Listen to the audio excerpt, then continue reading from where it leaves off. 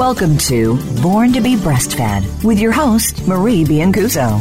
Our program aims to help you bust through the breastfeeding myths and ensure you and your baby enjoy the breastfeeding journey. Over the next hour, we'll help you figure out how to overcome the obstacles you might encounter and how to incorporate breastfeeding into your busy life.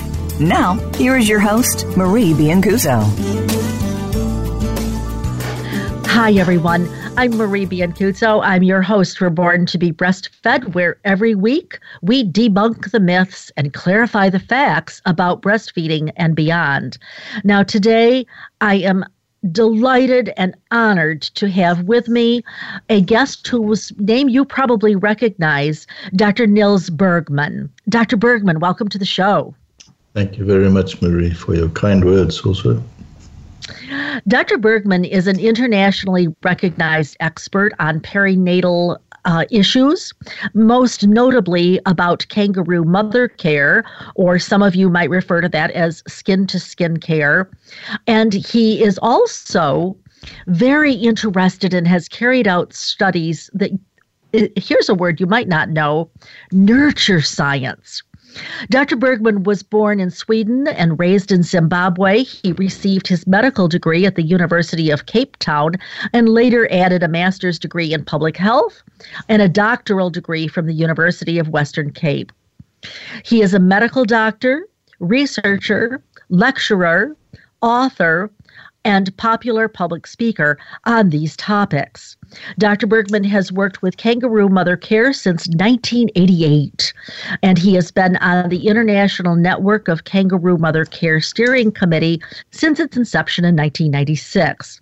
He has a passion for sharing information about the most recent evidence-based medicine with health professionals and lay people alike. Dr. Bergman continues to live and work in Cape Town as a consulting public health physician, and he is an honorary research associate at the Karolinska Institute in Sweden. So I am delighted to tell you that the last time that we had Dr. Bergman on the show, we asked him, of course, about kangaroo mother care, which he has devoted almost all of his career to. And so as he was leaving the show last time, he said to me, I would like to come on another time and talk about zero separation. And so knowing his interest in nurture science, I asked him if he would come on today and talk about those concepts. So, Dr. Bergman, I'd like to start out with something that you and your wife, Jill, have published about, and that is you kind of started with a takeoff on the American Academy of Pediatrics policy. It was a statement called The Early Adversity, Toxic Stress, and Role of the Pediatrician, Translating Developmental Science into Lifelong Health. And then, of course, there was the accompanying statement about that as well from, I apologize if I mispronounce this author's name incorrectly, but I believe it's Schontzkopf. They talked about this model, the eco-biodevelopmental model. And as you nicely pointed out, there's the eco, the bio, and the developmental components to that. Can you explain to our listeners what that is and why that's so important to understand from the standpoint of newborn care? Yes, indeed. So the ecology is defined as the relationships between organisms, note the plural, and its environment. And for the newborn, the two organisms are obvious, but what's not so obvious is that the environment of the mother is that for the infant. So the ecology, they're their own ecology, and the place matters. Only in mother's place does the biology work. The biology works on mother's sensations that fire and wire pass responses in the baby's brain. And development is about the baby's brain. So there, in a nutshell, is perhaps some of the things. The key part is that this development is very early and very permanent. And it's not necessarily a good automatically development. The development adapts to what it thinks is a bad thing happening to it. Ooh. So an early bad environment will make early bad wiring. And this is adversity. That's what the whole, I think, summary is about. Adversity badly wires the newborn brain. So then, along the same lines, I heard you talking about the sensations. I think a lot of people believe that the fetus is unconscious, and that the newborn has no memory. Can you address that? Is that true? Is that a myth? Now, we don't actually have a good definition for consciousness, and we don't really understand memory either. But let me put it like this. The fetus makes epigenetic changes in its DNA. And the DNA is a evolutionary or a millennial-old memory. And so if the early environment is bad, the very guts, the very fabric of the body remembers. Yes, there's a memory. It may not be cortical memory. In fact, we know that this memory is limbic. It's emotional memory. Yeah. Mm-hmm. And when we talk about consciousness, we've reached the cortex. But there's a great deal more of relevance, in fact, far more relevance, happening below the cortex. So then, what about neuroplasticity? The neuroplasticity refers to early on that the plastic, according to the environment, different pathways in the brain can happen. More usually we talk about neuroplasticity later in development when the pathway is developed and now it has to change. There is some capacity to change later, and that's what people normally call neuroplasticity. But there's a prior neuroplasticity which is very, very, very profoundly direct. The first environment that we encounter is the plastic determinant. So if it's a good environment, that determines a different development, plasticity, than if it's a bad environment. That's immediate. Later neuroplasticity is slower and sluggish. Okay. I must say that for many years, having been a labor and delivery nurse, I know all of these things that we do to the baby when the baby is first born. We whisk him away from his mother. It's gotten better now. It really has. But certainly at least here in the United States, it kind of depends on where you are. We are doing much more skin-to-skin contact. I'm sure you'll be happy to notice. But but thanks to your efforts, for sure. But also, we also do still continue to whisk babies away. And even if they were skin-to-skin in skin-to-skin contact with their mother for what I would consider to be a relatively short time, 5 or 10 minutes, maybe 20, maybe 30, I am guessing that you're going to say that that is a very abbreviated amount of time. So mothers will sometimes ask me this, well, how long should I be skin to skin with the baby after he's born? What would you say to that? Forever? Well, I could answer slightly more seriously. Why does the mother ask that question? Well, I think I can answer for you, maybe. Yeah, I will tell you that as a nurse, I am always very conscious of the fact that I have certain tasks I need to do, and I have certain documents that I need to complete, and so forth and so on. And so I suspect that it is the people who are in healthcare, the nurses, the doctors, whoever else is in attendance at that birth, that kind of give off the vibes, whether we mean to or not, that we're in a hurry.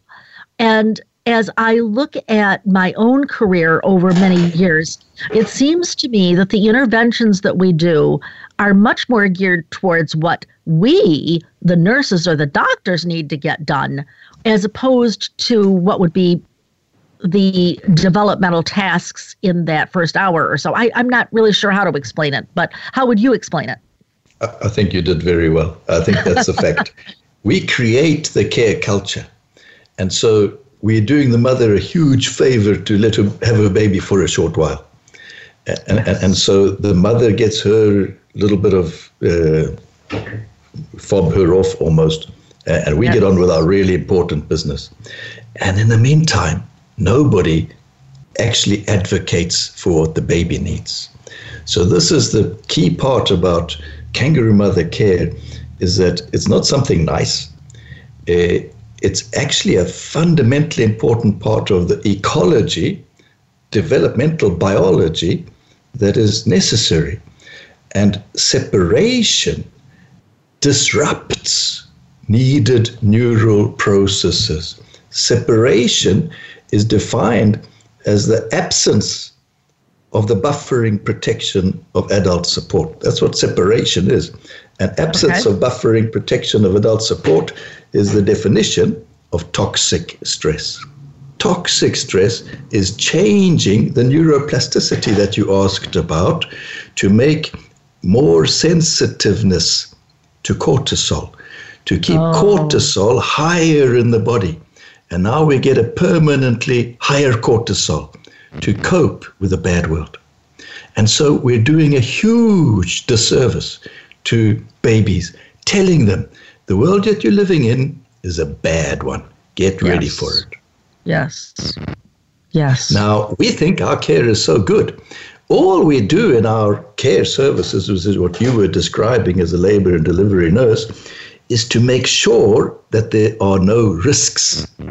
But how much actual work do we do to support that there's enhancement of health? Risk reduction and legal litigation are the two issues we're concerned about. How much do we actually do to enhance health? Yes. Think about that. Yes. And therefore, this is what I've also come, the zero separation. You do this one thing, and you have profoundly enhanced developmental outcome. You have restored the ecology. You have restored the biology that's taking place in that ecosystem. And that ecosystem is reassuring that infant, this is a good world. You can spend the time that you need to develop a good IQ, to good emotional intelligence, that you can be safe and you can have what's called resilience. So resilience is a key developmental end point. And it requires that you have lots of cortisol receptors that take cortisol out of the system when you've been stressed. But if you have stress early in life, then those cortisol receptors are switched off, and you keep your cortisol high for the rest of your life. So, Dr. Bergman, I'm really curious now. Are you saying that this separation shortly after birth could have a lifetime effect? Yes. Oh, my. Yes. Oh, dear. Sorry. Yes. That is very frightening. And therefore, I think the zero separation is an imperative. It's a public health imperative. It really matters how we're born. It really matters that we support the expectedness. There's a particular mother sensations that are needed at particular times. These are called critical periods, windows of opportunity, when a specific connection is being made in the brain, when a specific gene is being activated or not. That's interesting because I'm thinking back to Drs. Kennel and Klaus, maybe from about 1972 or so, when they talked about that critical period.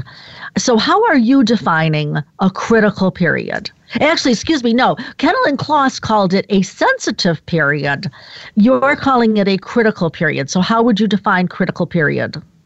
I think Kennel and Klaus are icons and should be knighted. Me too. And they were sensitive to their local colleagues. Yes. I'm insensitive to the colleagues. We need to understand that sensitive is not enough. Okay. Critical matters. Okay. And I assume you're thinking it's more than just that first hour. So the first hour is obviously where we start. So we refer to kangaroo mother care as initiation. And we're doing a very big project at the moment with the WHO, funded by the Bill and Melinda Gates Foundation, which fabulous. Is called Immediate KMC. Oh, I love it. But immediate is not enough to answer your question. Yeah. Immediate requires that it's followed by continuous. And in this study, we're providing research support to provide 20 hours a day for 3 full days as a minimum. Oh, how wonderful.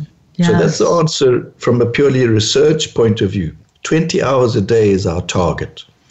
And particularly, the baby, what we're seeing is that 6 hours is what's necessary for its heart, its lungs, and its glucose control systems to activate. Mm-hmm. Oh, I distinctly remember that study that you did. I'm thinking around 2004 or so, where you talked. Am I right? Yeah, with the 6 hours. So when I saw that in a recent article, I was thinking, it appeared to me that from the 2 studies, I gathered that the 6 hours was a minimum. Is that what you're trying to say? Thank you. Yes. Oh, okay. All right, but good. From a purely science point of view, the mother's brain has neuroplasticity in the first 20 hours. 20 hours. And this is what is called what we are calling the first 1,000 minutes. The first 1,000 days is all very well, but it's the first 1,000 minutes that matter most. From the mother's standpoint. Hey, everybody, don't go away. I'm Marie Biancuzzo. I am your host for Born to be Breastfed. I will be right back, I promise, with the very interesting Dr. Nils Bergman. Don't go away. We'll be right back.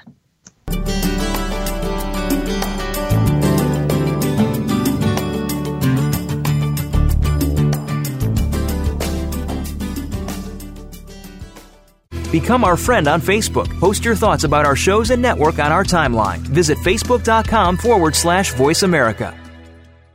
Do you need breastfeeding training for your hospital staff? Maybe you need to offer all 15 sessions to meet the baby-friendly requirements. Or perhaps you need just a few sessions. Check out Marie's new course, Best Practices for Breastfeeding Management. It's perfect for improving your exclusive breastfeeding rates and helping staff earn contact hours. You know Marie will focus on the clinical outcomes, not just the training process. Marie's course offers the ultimate in flexibility and convenience. It's online 24/7, so staff can study at their own pace. You can use the course for all of your staff or just your newly hired staff. And Marie offers a tracking report, so you can tell who has started or finished. Best of all, staff can print out their own certificate when they finish. Don't waste another minute trying to develop your own course. Trust America's leading breastfeeding educator to provide staff training that works. Call Marie today at 703-787-9894. 703-787-9894 and ask for your bulk discount. Relationship issues? Anxious? Parenting challenges? No more. Learn how to live your best life. Tune into Straight Talk with top psychotherapist, relationship, and anxiety expert Sandra Reish. In this program, you'll learn how to transform your challenges into effective solutions, whether it's relationships, parenting, anxiety issues, or other life traps that you struggle with.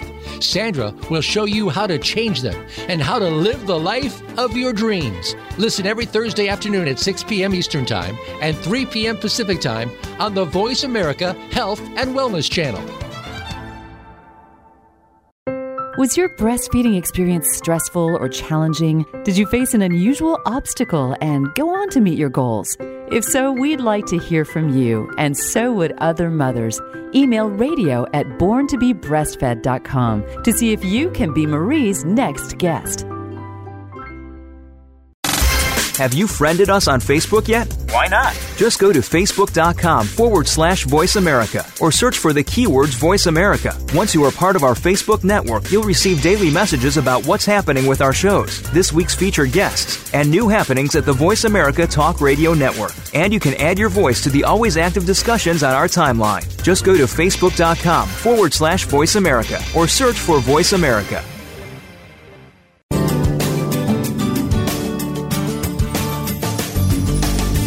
You're listening to Born to be Breastfed. To reach Marie Biancuzzo or her guest on today's program, please call 1-866-472-5792. That's 1-866-472-5792. You may also send an email to radio@borntobebreastfed.com. Now, back to the show. Hi, everyone. Welcome back. I'm Marie Biancuzzo, and I am here today with Dr. Nils Bergman. Dr. Bergman, before we went to break, we were talking about what I guess would be the baby aspect of separation or lack of separation. But you left off by giving us a little bit of insight about the mother, and you talked about the first 1,000 minutes. What is that 1,000 minutes about from the mother's perspective, and how is this continuous care so important? So the continuous care is specifically not so much care as contact. Contact. I beg your pardon. Yes. Mm-hmm. Very good. Very good.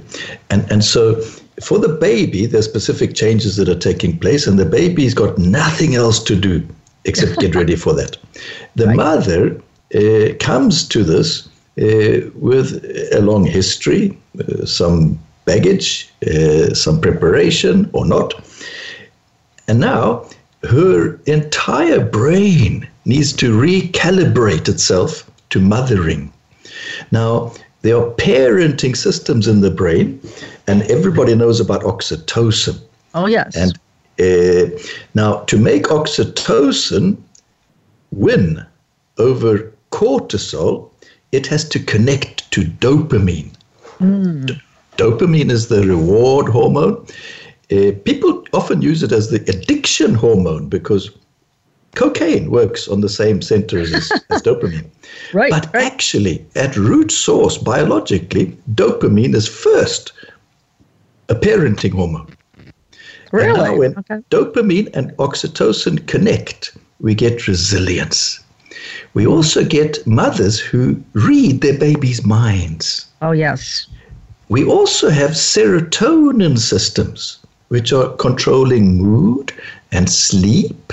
We also have endorphin systems, which control pain and tiredness, cholecystokinin system, prolactin system, adrenaline, catecholamine systems. Hey, there's a whole symphonic concert orchestra that we have to tune. And this tuning of all of these systems takes 20 hours. 20 hours, which is 1,000 minutes. It's about 16.6666 hours if you want to look at your clock. Your clock, but the baby doesn't have a clock. The baby has a day. It's the first day, the first 1,000 minutes. Now, the mother needs uninterrupted skin-to-skin contact with her baby for the baby's smell to work its magic, for the baby's movements, sounds to be imprinted on her circuits. And all of these things require zero separation, yes, for the baby, but equally for the mother. And so when the baby and the mother are connected, we have a neurological definition of nurture. Nurture science. It's much, much more than neuroscience. It precedes neuroscience. It creates neuroscience. In the baby's brain, it's mother's nurture that is the source of development that will make a good neuroscientist in adult life.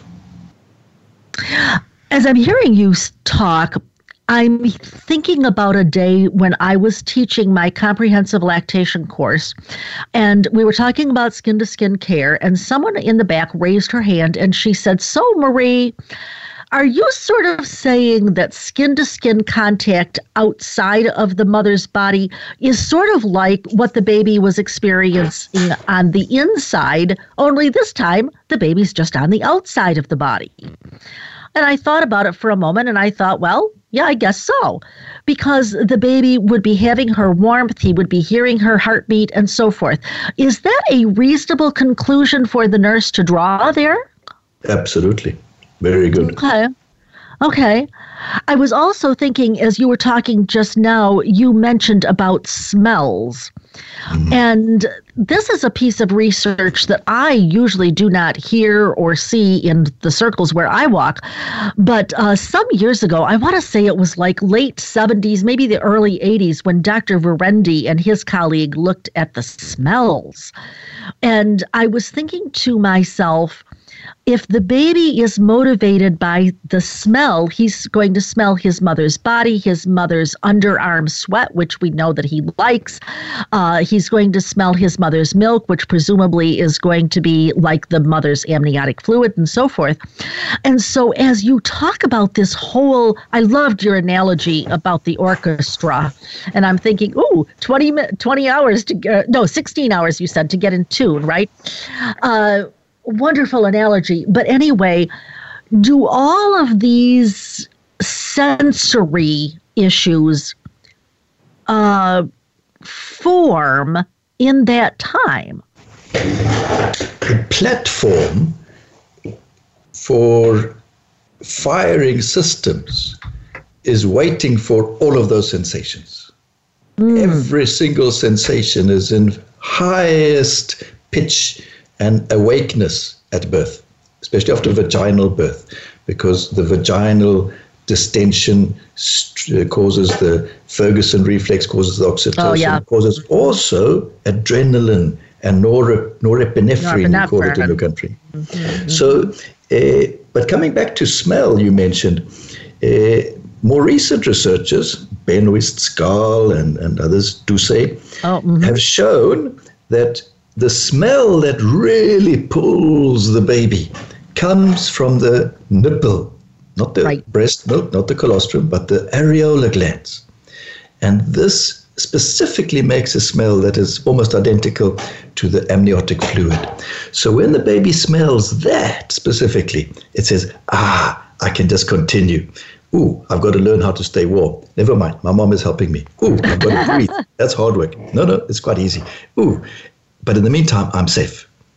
So the smell is controlling the state organization, is activating the approachness to the mother.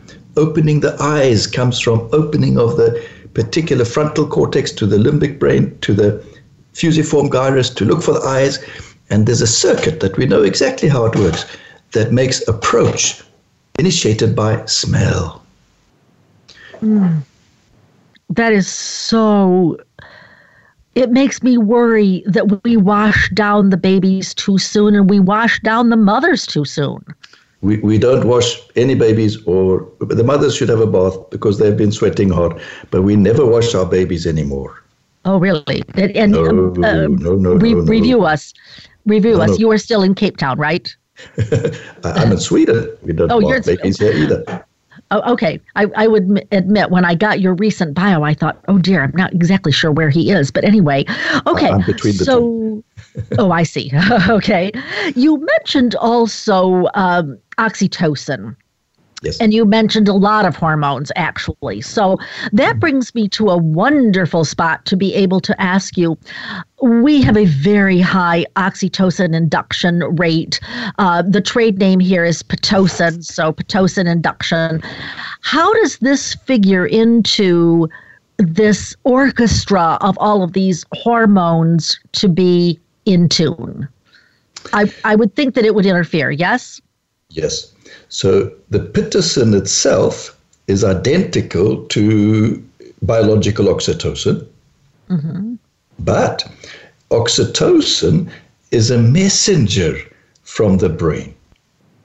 And the brain is sending messages according to its programs, its expectations, its needs. And when oxytocin comes from somewhere else, it confuses the brain. It didn't send that message. It was sending another message. Right. And so oxytocin can force the brain to do something that it doesn't want to do. So yes, what we do know that Pitocin does, it's not pulsatile. It's given continuously. Continuously, right. And so it floods the receptors, and tomorrow and the next day, there's decreased breastfeeding as a direct result. There's decreased oxytocin pulsing release when the baby suckles. And recently, there's evidence at 1 year of age, there's a 36% increase in depression, not postpartum blues, not postpartum depression. At 1 year later, depression is increased. Well, as I hear you talking about that, I'm thinking we have what seems to me like an epidemic of postpartum depression here in the United States. You've applied for it. Yeah. Oh, dear. Yes. Well, I guess I have just always been of the opinion. I saw so many interventions done in labor and delivery, and it just felt wrong to me, even before I knew the evidence, even before we had the evidence, even before I really knew much about being a labor and delivery nurse. It just felt like that's an awful lot of intervention to do to a woman. It did not feel like it should be normal. And I'm always very fascinated with etymology, that is the origin of words. And I realized that the word obstetrics comes from the word obstet, which means to stand by. It doesn't mean to stand in the way. And somehow I felt like we were always getting in the way of the baby and his mother having a normal experience. And so often when we talk about bonding, at least from where I sit, it always seems like it's sort of this real nice, fluffy thing that happens and it's lovely and all of that. But as we all hear you talking, it seems to me like you are painting that in the context of the baby feeling safe, of the baby having a trusting relationship, yes? Yes. Yes. So let me elaborate a little bit. It's very important that the baby feels safe. And it's equally important that the mother feels safe. That's what the doula accomplishes. And unless you feel safe, cortisol is going to stop the oxytocin from doing its work. However, the mother must also be safe. That's the role of the midwife. The baby must also be safe, the fetus. And so I'm not advocating anti-obstetrics at all. I loved doing obstetrics, and a cesarean section in the right moment is a wonderful thing. Absolutely, yes. And right an epidural at the right time is a wonderful thing. Yes. So we have these tools that can be wonderfully supportive to mothers and babies and improve outcomes. But when we use them at the wrong time, they may do more harm than good. Good. I would totally agree. Well, it's like pretty much anything in life when we use a good thing for the wrong purpose.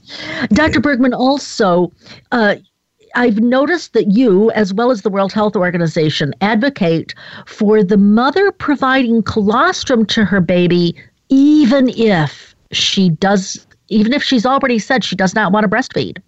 So, can you talk about that? The Convention for the Rights of the Child says that the best interests of the child are paramount. What we now know, colostrum is so fundamentally important that it is paramount. It matters more. The need for colostrum is greater than the mother's wishes. She would totally agree if she understood that. But it's not her wishes. Human rights refers to the best interests of the child. There's no doubt that colostrum is necessary, is in the best interests of the child. Now, not only is it then available, it's in the first hour. There's a large amount of colostrum available, and it's using that, which is the work we're doing in our study in the World Health Organization. Yes. And yet so often I have seen mothers, I distinctly remember the first time a mother said to me, "Is it okay if I breastfeed now?" And I'm thinking, oh dear, where have we missed the boat? Why is it that a mother feels that she needs to ask me? Of course, that was a wonderful learning opportunity for me, because after that I realized I needed to help women to understand that they don't need my permission. But certainly, yes, that is so important from a variety of standpoints, which I'm sure we could spend the next week talking about. But do you get... I know that you live in a very different culture, but do you get resistance from mothers who say, no, you don't understand. I didn't want to breastfeed. Are they still willing to provide the colostrum? This is a thorny issue, and we're not naive about that. Okay. And when we talk to mothers and explain them to this, and they understand, and if we take the time to explain to them, not just at that point, but previously, very seldom do mothers say, I don't want the best for my child, and I believe. So there are situations, drugs, toxic medicines. Sure. So when we ourselves would say, let's be a bit careful here. So we're not naive about it. I think what I hear you saying is that preparation of the mother well before the birth event is more likely to get her on board. Absolutely.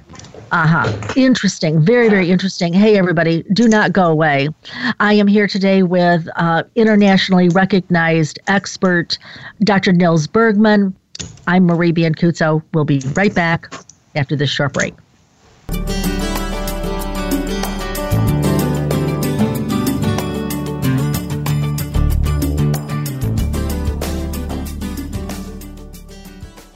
Become our friend on Facebook. Post your thoughts about our shows and network on our timeline. Visit Facebook.com/Voice America. Do you need breastfeeding training for your hospital staff? Maybe you need to offer all 15 sessions to meet the baby-friendly requirements. Or perhaps you need just a few sessions. Check out Marie's new course, Best Practices for Breastfeeding Management. It's perfect for improving your exclusive breastfeeding rates and helping staff earn contact hours. You know Marie will focus on the clinical outcomes, not just the training process. Marie's course offers the ultimate in flexibility and convenience. It's online 24/7, so staff can study at their own pace. You can use the course for all of your staff or just your newly hired staff. And Marie offers a tracking report, so you can tell who has started or finished. Best of all, staff can print out their own certificate when they finish. Don't waste another minute trying to develop your own course. Trust America's leading breastfeeding educator to provide staff training that works. Call Marie today at 703-787-9894. 703-787-9894 and ask for your bulk discount. What's the weirdest place I've ever done it? Probably at my niece's high school musical during intermission. I've done it on an airplane. In our minivan while his mother was driving. Hi, Mom. What's the weirdest place I've ever pumped? Probably the car dealership. In the bathroom at my sister's wedding. Finding a good place to pump can be hard. Donating breast milk is easy. No matter where you've pumped, you'd make a good donor to the Mother's Milk Bank at Austin. Learn how your milk can save lives at milkbank.org/gooddonor. Relationship issues? Anxious? Parenting challenges? No more. Learn how to live your best life. Tune into Straight Talk with top psychotherapist, relationship, and anxiety expert, Sandra Reish. In this program, you'll learn how to transform your challenges into effective solutions, whether it's relationships, parenting, anxiety issues, or other life traps that you struggle with. Sandra will show you how to change them and how to live the life of your dreams. Listen every Thursday afternoon at 6 p.m. Eastern Time and 3 p.m. Pacific Time on the Voice America Health and Wellness Channel. Was your breastfeeding experience stressful or challenging? Did you face an unusual obstacle and go on to meet your goals? If so, we'd like to hear from you, and so would other mothers. Email radio@borntobebreastfed.com to see if you can be Marie's next guest. Have you friended us on Facebook yet? Why not? Just go to facebook.com/Voice America or search for the keywords Voice America. Once you are part of our Facebook network, you'll receive daily messages about what's happening with our shows, this week's featured guests, and new happenings at the Voice America Talk Radio Network. And you can add your voice to the always active discussions on our timeline. Just go to facebook.com/Voice America or search for Voice America.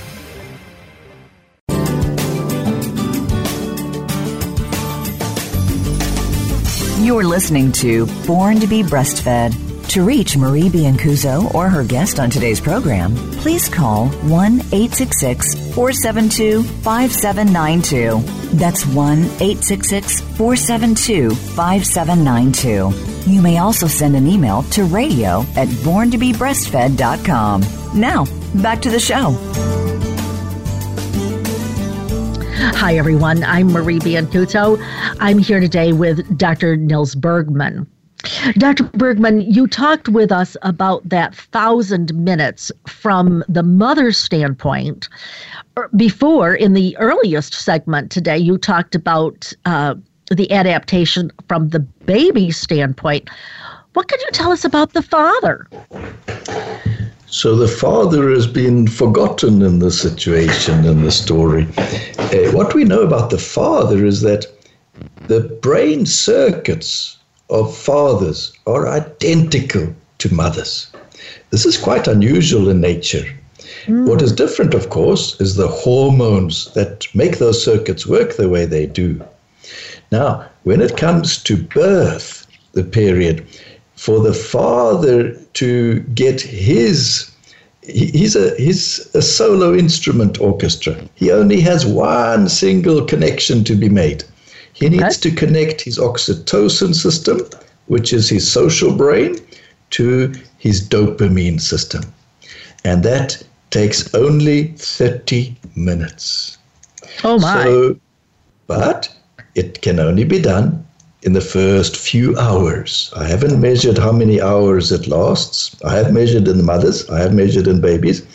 And so somewhere in the first 2 or 3 hours when the mother needs a shower or something, Dad should do skin-to-skin contact for 30 minutes. And you will see how profoundly altered such fathers are. So you're saying there is a very short window of time for the father to have this, I use this word loosely, but transformation, yes? Good word. Okay.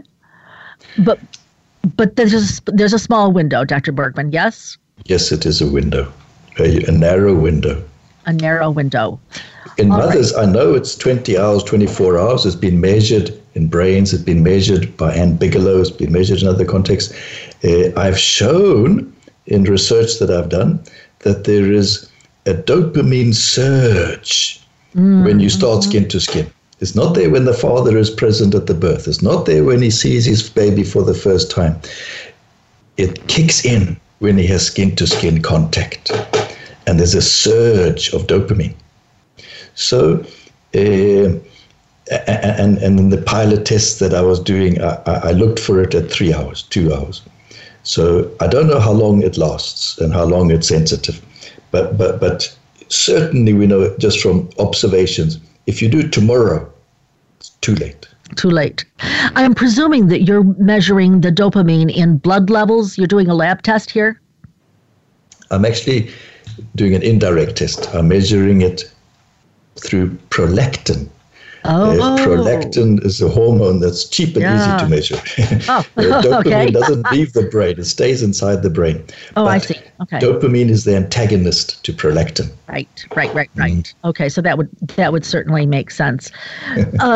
Along the same lines, when we talk about this 20 hours, when we talk about the mother, at least here in the U.S., there is this big idea that the baby is better off in the nursery, and we still have central nurseries, because we tell the mother, you need to get your rest, you need to get your sleep.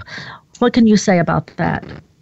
Yes, this is how we were taught. This is what our professors and grandmothers taught us, and we never questioned what was behind it. Actually, mothers don't sleep. They're anxious. babies don't sleep. They dissociate. And so, no, babies sleep better on their mothers. Mothers who have their babies on them sleep better. Now, before anybody raises their hackles, those mothers and babies should never be alone. Sure. We were never intended to be alone. Aloneness is a stress to the human being. And so what we've developed in our work with Kangaroo Mother Care is that the doula should continue and be a kangaroo doula, a kangaroula.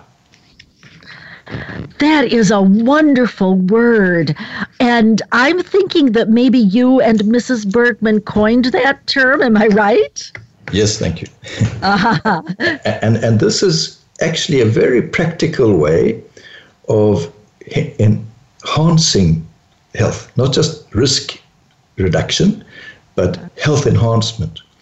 And so the kangaroula is trained to know what is risks and how these are addressed and prevented, without also then distracting from the necessary healthy processes, the needed neural processes that are taking place in the brain.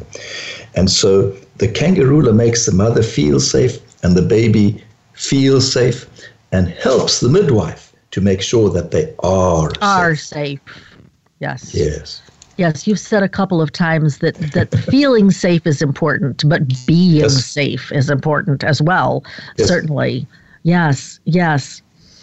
And tell us more, if you would please, about the kinds of consequences that, and I know this could be either a very long discussion or a very detailed discussion, but take as much time as you need to tell us what are the consequences of interrupting this skin-to-skin contact in those first many hours. So a very key outcome of those hours, we can talk about physiology, about the heart rate, the breathing, temperature, the glucose, those are important. We can talk about the temperature. But the most important thing of all when the baby's born is a surprising thing, is emotion connection. It's the connecting of the sensory systems to the amygdala. The amygdala is the emotional seat. Yep. Mm-hmm. And that's where all information goes through. Smell goes to the amygdala before it goes anywhere else. Yes, it does. And so the emotion is the first connection. And from the emotion connection goes to the social brain. So emotionality and sociality, these are the most important things. And they are interrupted if there isn't continuous skin-to-skin contact. So you will get a perfectly good survivor. You will get a perfectly good baby that breathes and eats and does everything that it should do. But you've deprived it of its essential, powerful, profound humanity, the capacity for emotional, social intelligence. So this is the key thing. Emotion connection between mother and baby is the fabric of nurturing. And it's the nurturing which needs to begin at birth. Breastfeeding is a part of that. Caring is a part of that. Playing is a part of that. Nurture science. Dr. Bergman, do we have any long-term studies on people who have severe psychological debilitation? And I'm talking about more than just postpartum depression, but people who have some sort of psychosis. Has any of that ever been related to the lack of skin-to-skin contact? No, because nobody asked the question in that way. But let me bring you back to a detail. Okay. A very interesting fact. Psychopaths in penitentiaries, the majority of them have no sense of smell. Really? There you go. And smell was necessary to make this connection between the amygdala emotional brain and the social brain. Oh, that is very amazing. And yet, for those of you who have been listening for any amount of time, midwife Mark Harris was here, I want to say about 2 years ago, and he talked about the amygdala as related to the labor process, and it was absolutely just some fascinating information. And so I think that we really need to understand how this emotional piece really plays into something, because Dr. Bergman is basically telling us, yes, the baby can do the physical tasks, but there's something much more here that we really need to have a grip on. Dr. Bergman, we have only a few minutes left, but before we go today, I would just like to give you the floor for what else is it that you really want to communicate to either the parent or to the healthcare professional that you feel is so critical to our being able to do our jobs as either a parent or a professional? Oh, that's a big open-ended question.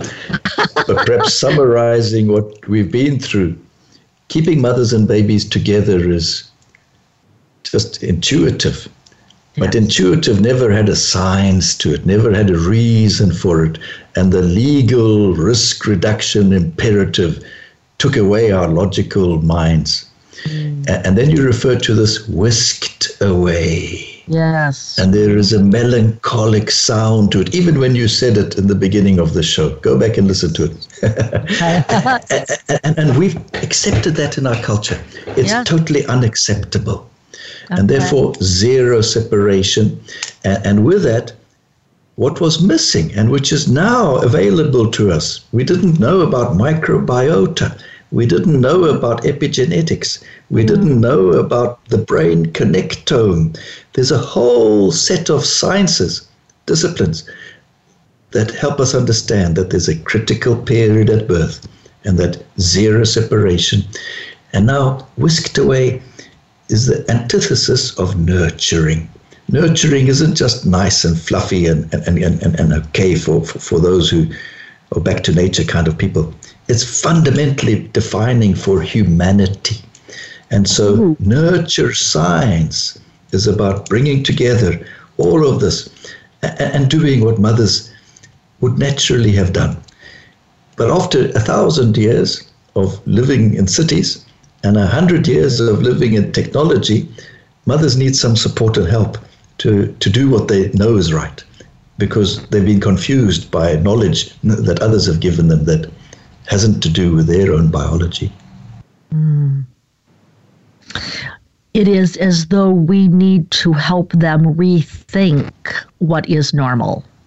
And so providing this information, thank you, Marie, for inviting me on your show, reaching it to the mothers, preparing them beforehand, that they know what's involved, and that this is a wonderful experience.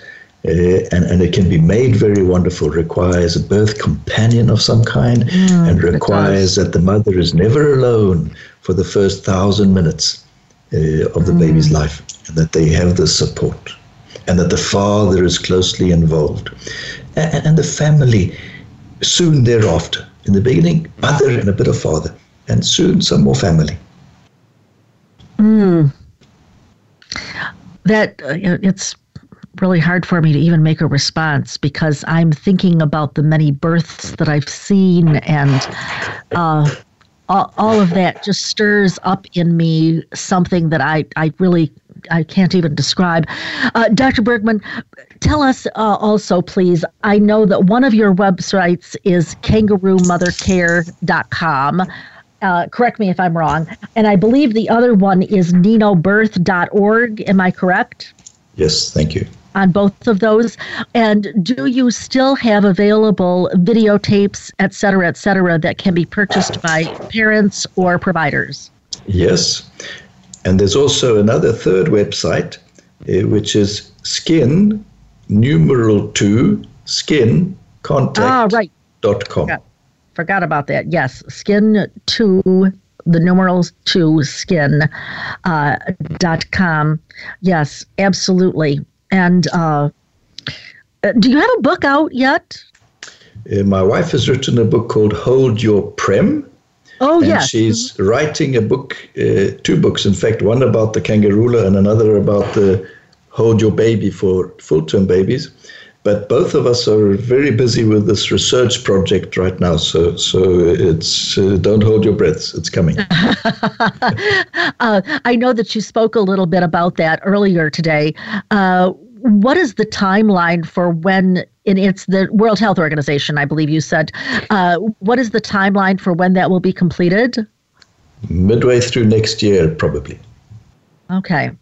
And so for those of you who are listening, believe me, it would be hard to imagine that there was not something that you could learn from Dr. Nils Bergman, who has been my guest today. I'm hoping that you will go back and listen to another show that we did. I want to say, I think it was 2 years, maybe 3 years ago, just about this time, because, of course, it coincides with Kangaroo Mother Care Day. And certainly he's got more to come. As I told him last time, he is always welcome to pull up a chair at my virtual table here. And certainly I would like to encourage all of you to read and comprehend and listen to everything Dr. Bergman has to say. He has been, in my opinion, one of the most influential people in the life of a newborn family, of anybody on the planet, as far as I know. So thank you, Dr. Nils Bergman. Thank you for being with us today. Thank you very much indeed. And for those of you who are wondering, yes, there's more to come. And every week we will have a show about breastfeeding and beyond. And what I'd like you to remember is, I'm Marie Biancuzzo, but your baby was born to be breastfed. Have a great week.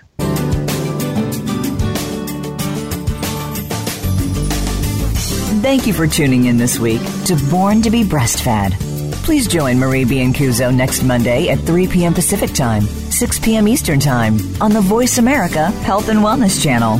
This week, do what's best for you and your baby.